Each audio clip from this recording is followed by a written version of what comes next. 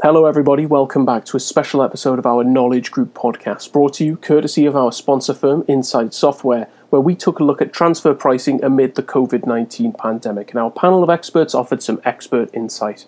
Now, although this is a snippet of our Q&A section, it gives you everything you need to know in little under 4 minutes or so. The full recording, however, that's found in the description box, and if you use that link, you'll be able to watch it at any time, completely free of charge. So without further ado, let's turn things over to our panel of experts now. Again, it's open to all of our panelists, but perhaps you want to take the first shot at it. The question was, what is the biggest challenge that you consistently hear when it comes to discussing operational transfer pricing with your potential customers and partners? Right now, pretty much in every polling question that we've had is really trying to marry your actual data with the forecast to be able to do some prospective analysis operationally.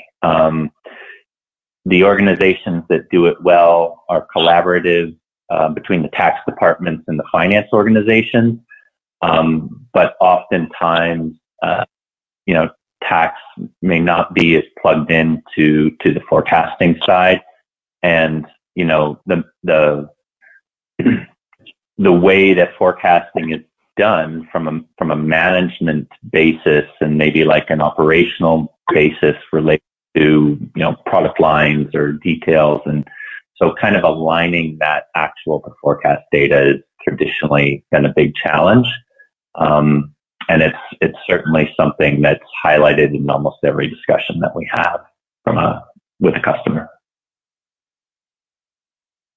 Thank you so much, Jamie. And we'll try and squeeze in another quick question before we need to wrap things up. Robin, this one dropped in during your segment. Again, it is open to all of our panelists here. But Robin, what can taxpayers expect from the OECD? Well, as I mentioned, they are currently working on providing some sort of guidance, so practical and illustrative examples, how to apply the arm's length principle to the current economic conditions. And that is due out in November. I would also add that sort of also coincides with our other work stream around Pillar 1 and Pillar 2, so they certainly have their work cut out for them. In that, I would look for discussions around, how to pragmatically approach the benchmarking. They acknowledge the data lags that we've discussed, how to consider these, government subsidies, wage programs, the PPP loans in the US that Michael was talking about. They're all going to have different local accounting treatment, different local tax treatment, and how that should also flow into transfer pricing and comparability analysis. So I'd look out for that.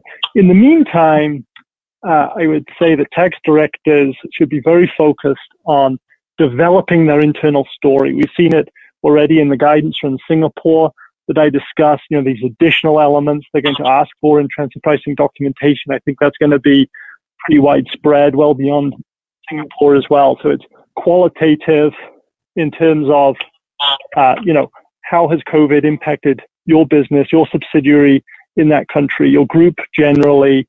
Who are the decision makers around critical, business changes in the organization? How has your functional profile changed? How have your value drivers changed, as Michael was just discussing with respect to platforms?